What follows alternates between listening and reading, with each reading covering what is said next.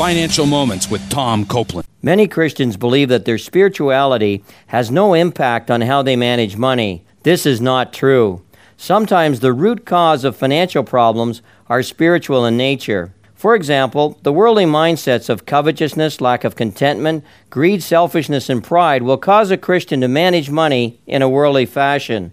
What's the solution? We must learn to think differently about money and material things. In Romans 12:2, God admonishes us, "Do not conform any longer to the pattern of this world, but be transformed by the renewing of your mind." How do we renew our minds?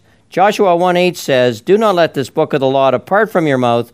Meditate on it day and night, so that you may be careful to do everything written in it." In summary, Christians need to regularly study God's Word on finances to ensure that they have a godly mindset with respect to money and material things.